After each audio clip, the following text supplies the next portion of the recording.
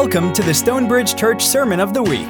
We hope you enjoy this message by Pastor David Eldridge.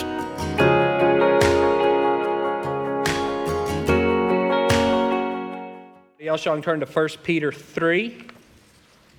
One reminder, one of the things that we said that we wanted to focus on this year was reading through the Bible. As a church, we said we want to read through the whole Bible in a year. We're about a third of the way through the year, a little bit over that. And you may be thinking, I'm not a third of the way through the Bible. And that's okay. What I want to do is just challenge, encourage, remind you, fell off the horse, get back on it. You don't have to, you can start wherever you want. You don't have to go back to where you were. Maybe that's not the best thing because that's where you quit. You can pick up today, April 16th. Just pick up. The point is for us to be consistently in the Word, not just so that we're learning things, but so that's forming and shaping us. One author of that book. And so reading all of it helps us understand the parts of it. We're going to look at a passage today that's honestly, it's a little bit weird, and having some context with the Bible as a whole helps shed some light on some of the tricky parts that can sometimes catch us up. So I think there was a QR code behind me. You can click on that. Those are some plans that we're using as a church, but there's a ton of them out there. You find whatever works for you. Just want to encourage you, keep reading. Don't get discouraged. Just keep going, and it is making a difference. You may feel like that nothing's happening. I might as well be reading a dictionary or something. It's forming you and shaping you, and the Lord is working it into you. Just be faithful with that. All right, 1 Peter 3. So here's a really long recap. It seems like a long time since we've been in 1 Peter. We did Easter and Palm Sunday, and then I missed a week. So big recap. Peter's writing to some Gentile churches in what's now Turkey. And these churches are new, young, small.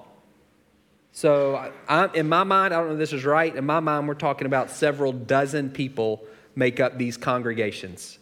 They're just, and there's no Christian history where they are. They're first generation Christians. The culture that they're in, there's not a church on every corner. There's one in one guy's living room. That's it. And that's difficult.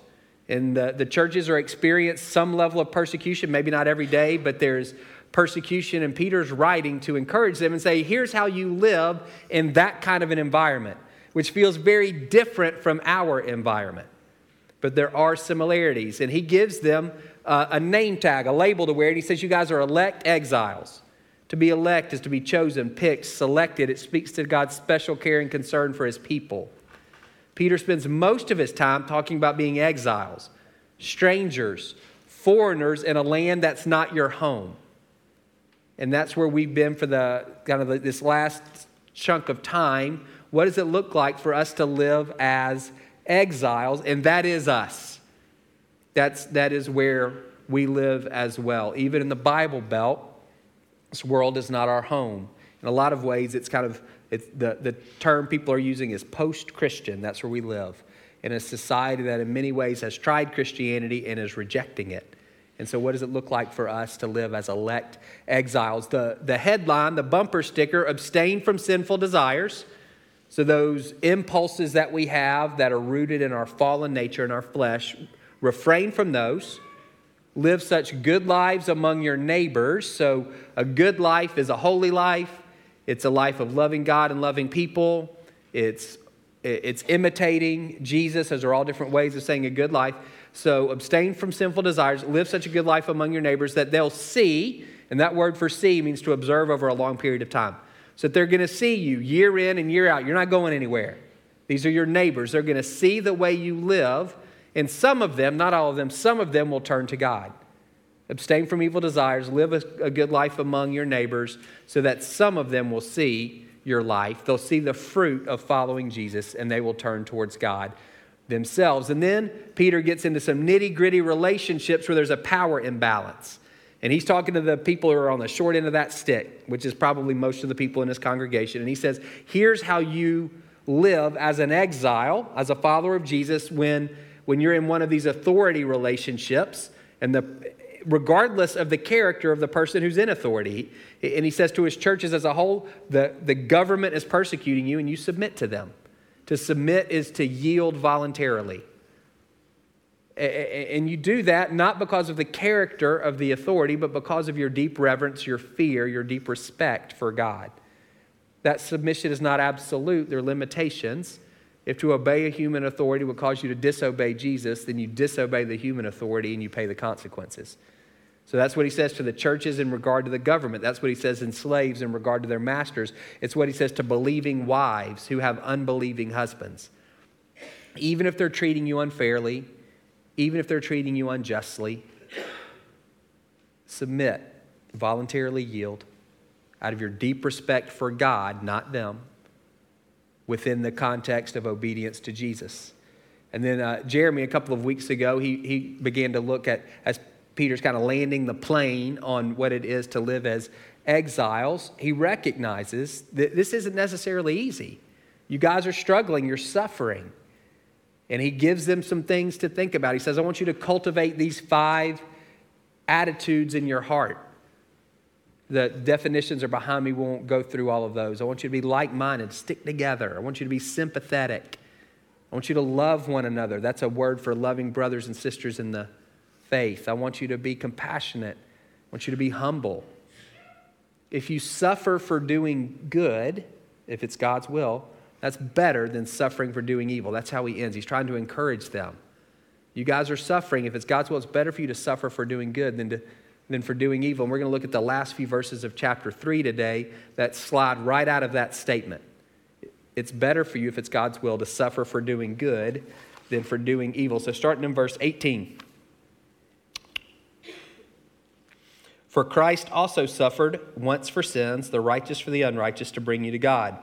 Jesus was put to death in the body, but made alive in the spirit.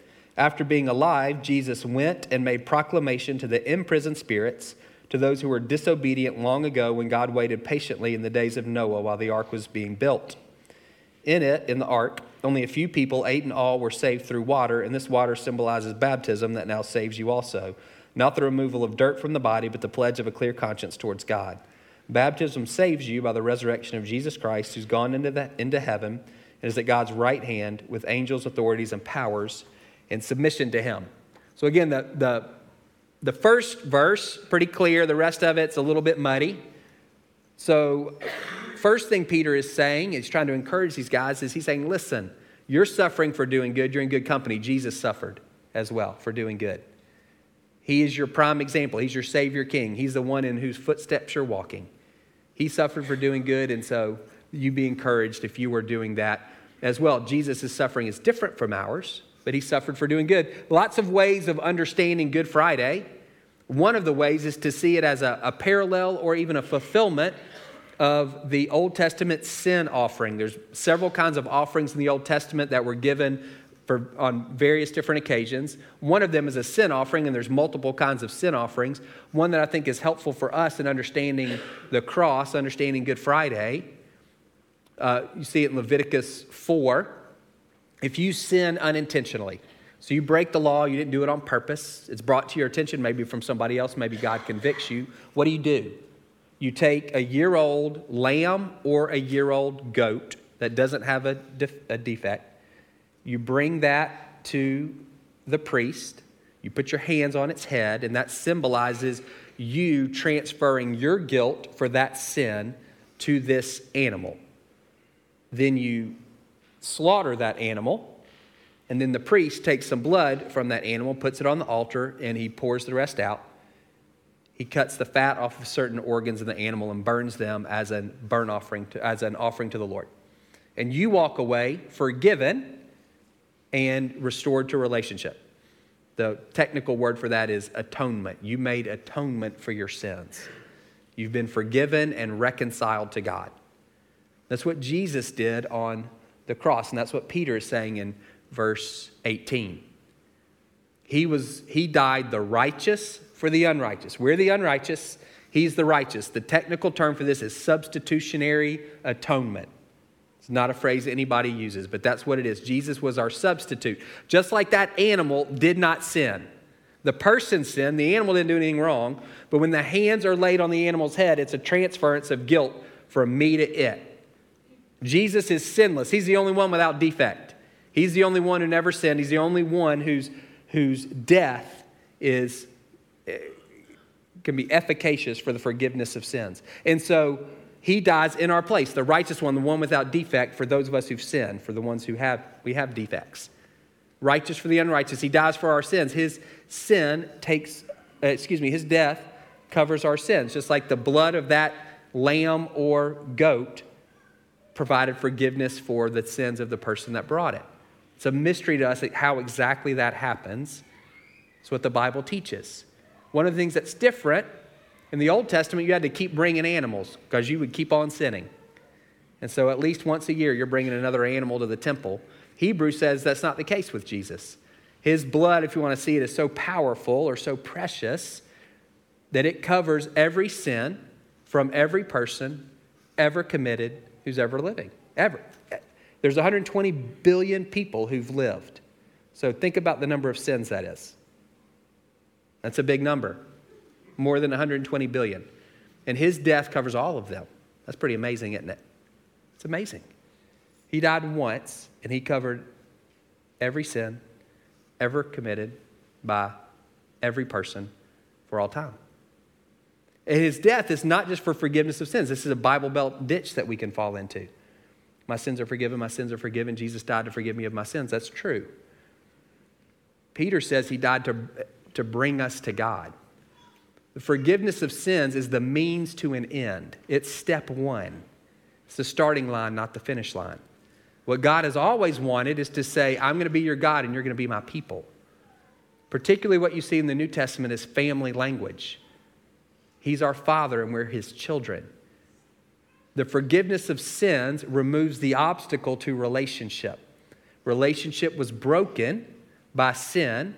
Jesus' death mends relationship. It makes relationship possible. Read Genesis 1 and 2. That's what God wants.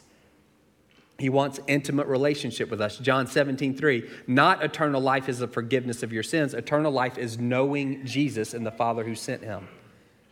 That's the goal. He died to bring us near to God. So all of that is plain. We get that. Starting at the end of verse 18, there's two major theories. I'm going to give you both. I'm just going to highlight these. If you have questions about them, you can find somebody else to ask. So here's the two options. I've told you before, you don't have to believe anything that you don't have to agree with me about anything. And you certainly don't have to agree with me about this. So here are the two choices. So Jesus died in the flesh and was made alive in the spirit. And depending on how you understand that, that's the fork in the road. So one idea is he died physically, and then on Easter weekend, he died on Friday. So he was in the tomb on Friday night, all day Saturday, Sunday morning. So that's how we get 3 days. Friday night, that's one day. All day Saturday, 2 days. Sunday morning, that's 3 days. So during those 3 days that he's dead, his spirit has gone to the underworld. We called that Sheol last week. That's the Old Testament word for that. And preaches the gospel to the spirits or the souls of people who died during the flood and during that time of that wicked generation. That's what he's doing. It's like, well, what did Jesus do when he was dead for those 3 days? He preached. That's a theory. And there's people who love God and honor the Bible, and they've got reasons for why they believe that. During that time, he went and made proclamation. He preached the gospel to people who were dead, people who were in Sheol, that holding tank that we talked about last week, particularly to that generation from Genesis 6. This other theory, other idea, Jesus died in the flesh, so he physically died. He was raised to life in the Spirit. The Holy Spirit brings him back to life. He gets a resurrection body. And then after 40 days on the earth, he ascends into heaven. And what he's doing is he is making proclamation of victory, not proclaiming the gospel, but proclaiming victory over the fallen angels from Genesis 6. That's what he's doing. Who are in some version of angel jail since then. So they're imprisoned. Wherever you put angels in prison, that's where they are. And Jesus, when he ascends into heaven, he's saying, I won. That's again, you pick whichever one. There's good Bible scholars and theologians who support both of them. I'm in the second camp, and I'll tell you why. But first, we're going to read Genesis 6 so you can get some background, and it's only going to make things worse as we try to understand what's going on. But it's important just for you to get this, for you to see this. This is why you need to read through the whole Bible. When human beings began to increase in number on the earth and daughters were born to them, the sons of God saw that the daughters of humans were beautiful, and they married any of them they chose. Then the Lord said, my spirit will not contend with humans forever, for they're mortal, their days will be 120 years. The Nephilim were on the earth in those days, and also afterward, when the sons of God went to the daughters of humans and had children by them. These were the heroes of old, men of renown. The Lord saw how great the wickedness of the human race had become on the earth, and that every inclination of the thoughts of the human heart was only evil all the time. That's one of the saddest verses in all of the Bible. Every inclination of the thoughts of the human heart were only evil all the time. The Lord regretted that he had made human beings, or he was grieved that he had made human beings on the earth, and his heart was deeply troubled.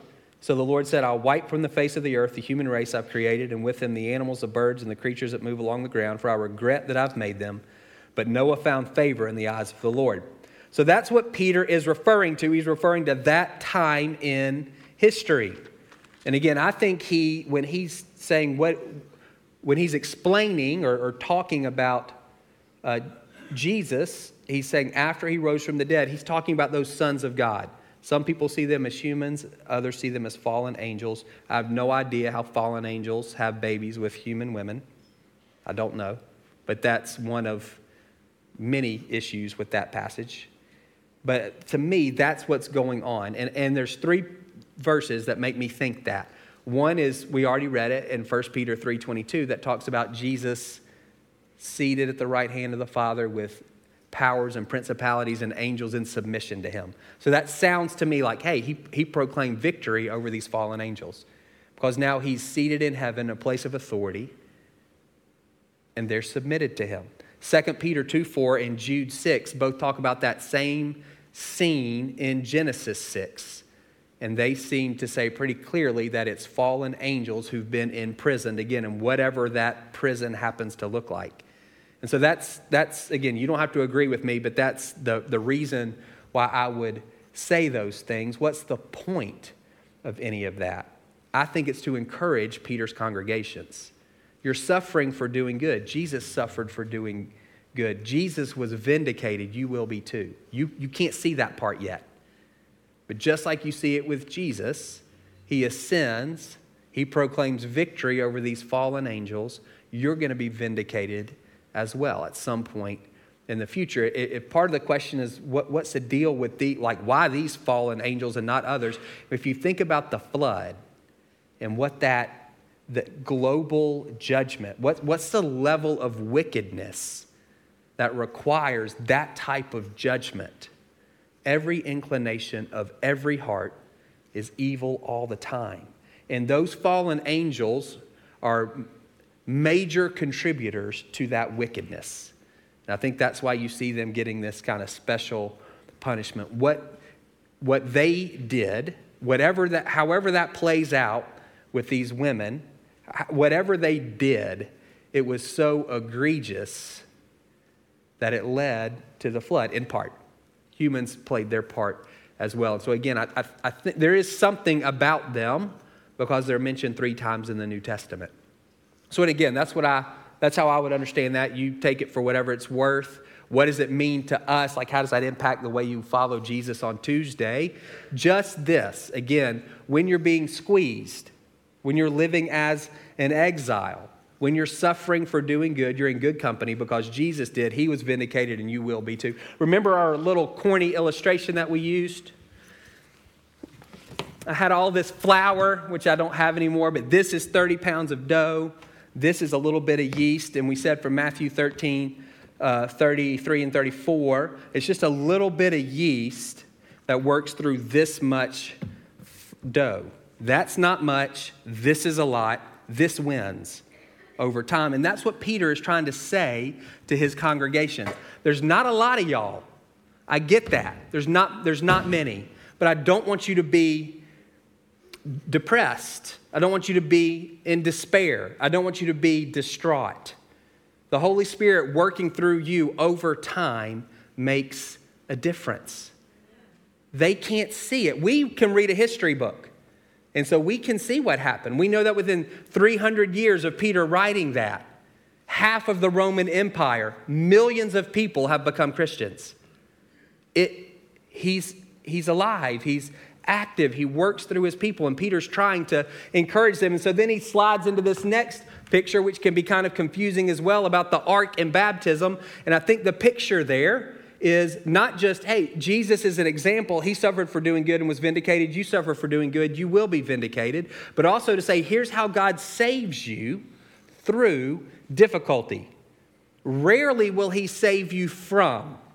Normally, he saves you through. And Noah and his family are a picture of that. Can you imagine a generation? I don't know how many people were on the earth in Genesis 6.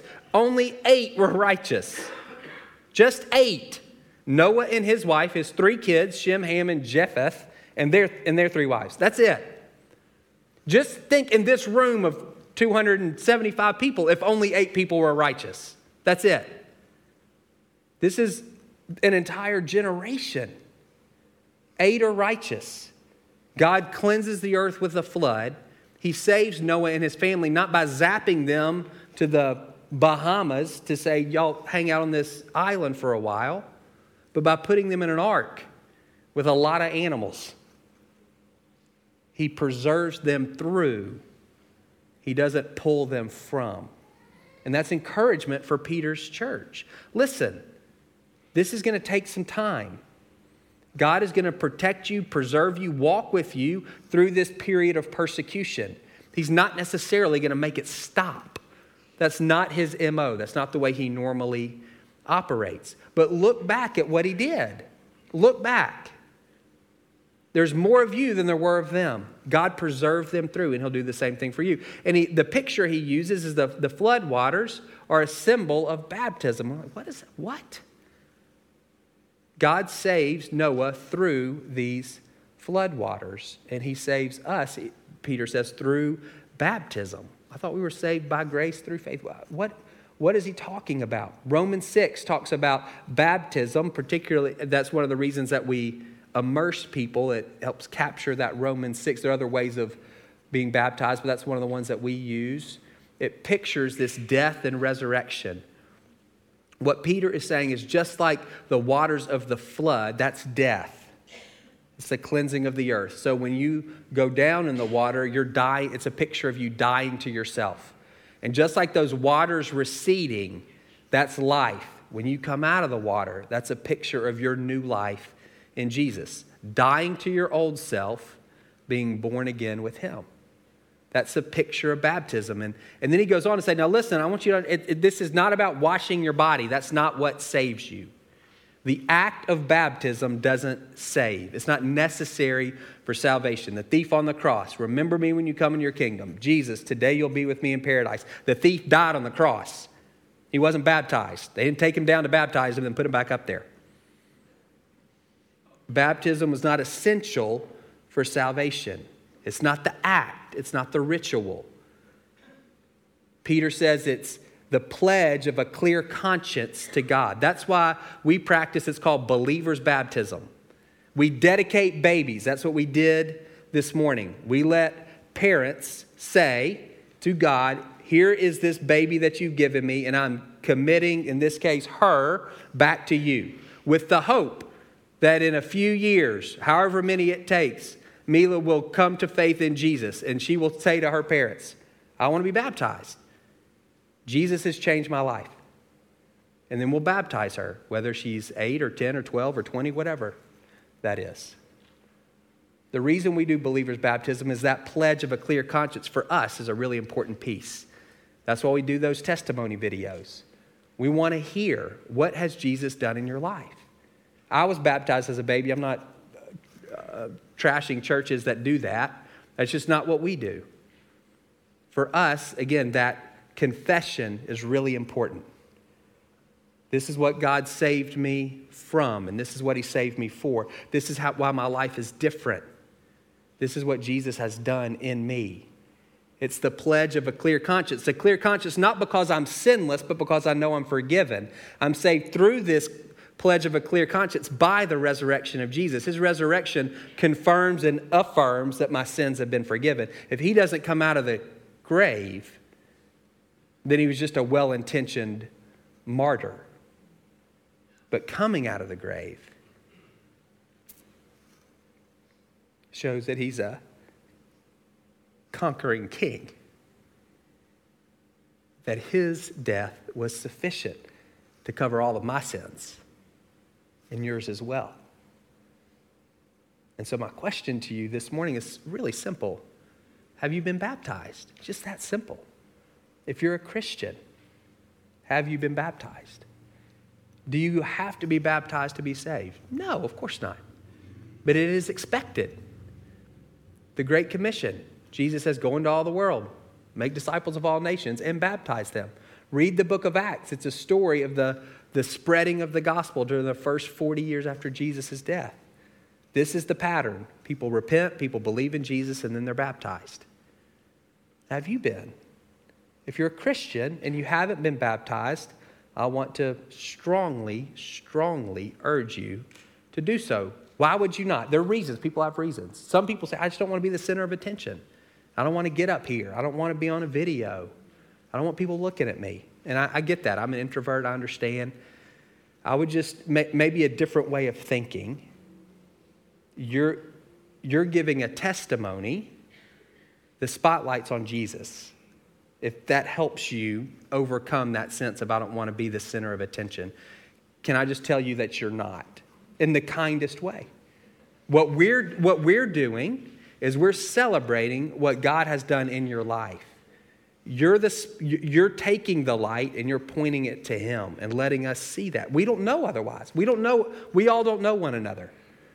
And this is an opportunity, if you've never done that, to give a public testimony. This is who I was and this is who I am. This is how Jesus has saved me. This is how he's made me new. You don't have to be super eloquent. Just honest. For some people, honestly, the whole thing feels silly. Especially the way we do it. We baptize you in a horse trough. Like it's not elegant at all. And like, I'm going to get all wet. My hair's going to get messed up. Not mine, y'all's. Clothes are going to stick to me. And it can feel, it's like that's for kids. Jesus got baptized when he was 30.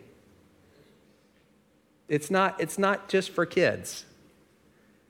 And again, I say this in love and humility. If that's the reason, and for you it just feels silly, I would say just kind of get over that. That's not a good enough reason to not. It's not. That's not a good enough reason. There's, again, something there. Baptism is not just a symbol, it's a sacrament. It's like communion. If it's done in faith, something powerful happens. If you take communion just ritually, you're just eating wet bread. Like there's nothing to it. If you take it in faith, it's an opportunity for God to work grace into your heart. Baptism's the same. If you're just doing it, then you just get wet. There's nothing different. But if in faith you're saying, Jesus, this is me identifying with you in your death and in your resurrection, then that opens you up to a grace, to grace of God that comes kind of exclusively through baptism. That's why it's an important thing, and that's why we would encourage you to do that, even at the risk of, again, it feeling maybe a little silly for you. For some people, they think, I kind of missed my shot. I'm 48. I became a Christian when I was 12. I should have done it earlier. That ship has sailed. You're still alive. There's still an opportunity. There's no reason. That's not a good enough reason. If you want to find out more, we didn't plan this, but it does work out really well. Matt Nelson, who's our adult discipleship pastor, and Emily Massey, who's our children's director, they're doing a class in about a month. It's 1 hour. Here's what we believe about baptism, and here's what it looks like practically. And if you're an adult and you've never been baptized, if you're a Christian and you've never been baptized, we want you to come. You're not committing to anything. You'll just find out a little more. And we want everybody who wants to be baptized here, kids, students, and adults, to kind of just to go through this little deal so we're all on the same page. Just a practical next step. And again, I don't want to guilt you and I don't want to hound you. If you've been here for long, I don't talk about this very much, but it's an important mile marker in your faith.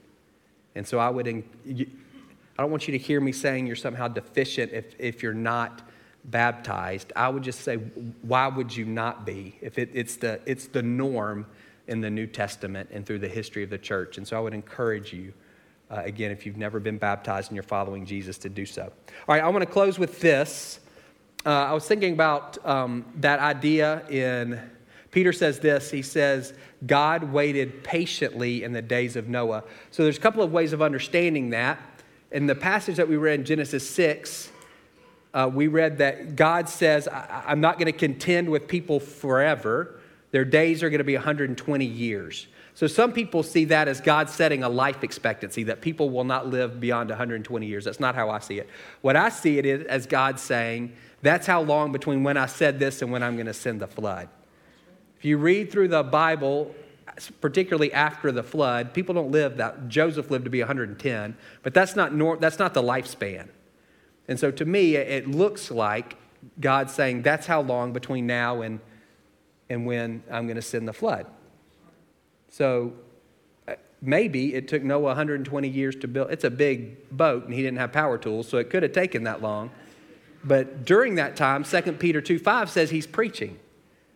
So he's preaching during that time. Again, he's building this massive ark, and people may be thinking, what are you going to do with that? There's no water around here. Like, what's the plan? And it gives him an opportunity. He preaches, and according to Genesis, nobody repents. Only 8 people get in the ark. Nobody else repents. But Peter says that's God being patient. He's giving people an opportunity to repent. He says the same thing in 2 Peter 3. He says, don't misunderstand God's slowness. He's being patient. He doesn't want anyone to perish. He wants all to come to a knowledge of the truth. And so God, when Jesus returns, game's up. There's no more opportunities. And so in a sense, we can say Jesus is delaying. He's giving people an opportunity to repent. And we're thankful for that because that means he gave me a chance. And he gave you a chance. But in that period of God's patience, creating space for people to repent, oftentimes his people suffer. That's kind of the other side of that coin. He's not doing away with all of sin. He's not doing away with all of evil. He's not doing away with all the effects of the fall. And so we continue to live in a world that's fallen and with people who are sinful and with an enemy who's prowling around like a lion, and we kind of get banged around in the midst of that. And that can create tension for us.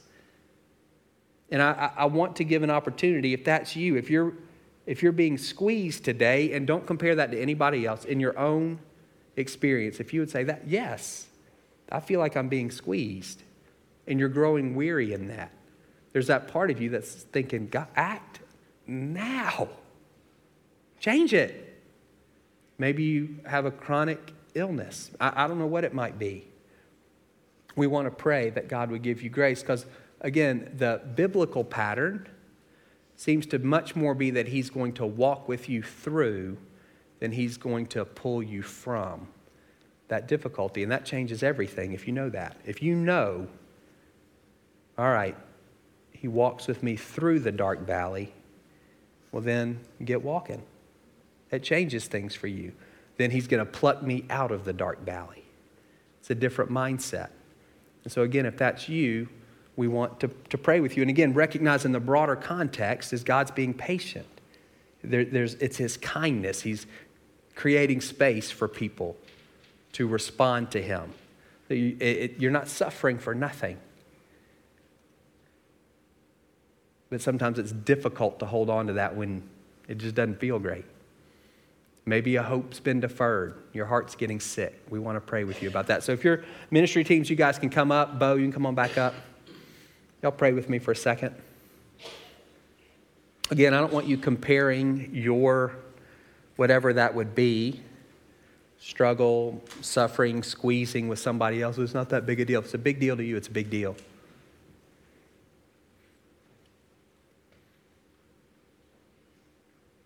So this is another one that just popped into my mind.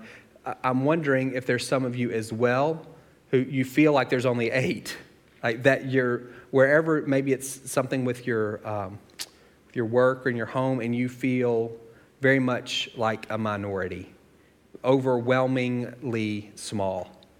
We want to pray for you also. So God, I pray, one, that you would continue to call us to the Word. Holy Spirit, that you would lead us into the truth of the Bible, not just so that we fill our heads, but so that our hearts are formed and shaped, and so that we get to know the Father better. So I pray for all of us. I pray particularly for those who they find it very difficult to read consistently. God, would you give them grace to do so? All the pressure's off. I just pray that you would give them grace to do so. And again, that you would use this year of reading through the Bible to form and shape us individually and as a people. God, I pray for those who have not been baptized, the believers in the room. And I pray for courage to do that before you. God, I pray for those in the room who are not yet following you. I pray, thinking about you, Jesus, as a sin offering, that would resonate in their hearts and their minds. They would recognize the great love that was behind this incredible sacrifice, your desire to be reconciled to us. And God, we pray for those who are being squeezed today, whatever that looks like in their life. Chronic pain, disappointment, grief, whatever it is. God, we pray that you would deliver them through. That they would know you, Jesus, walking with them through the valley of the shadow. And that they would not fear. Because you're with them.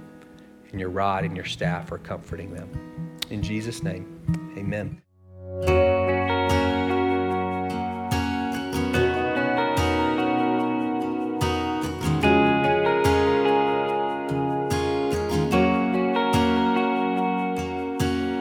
Thank you for listening to the Stonebridge Church Sermon of the Week.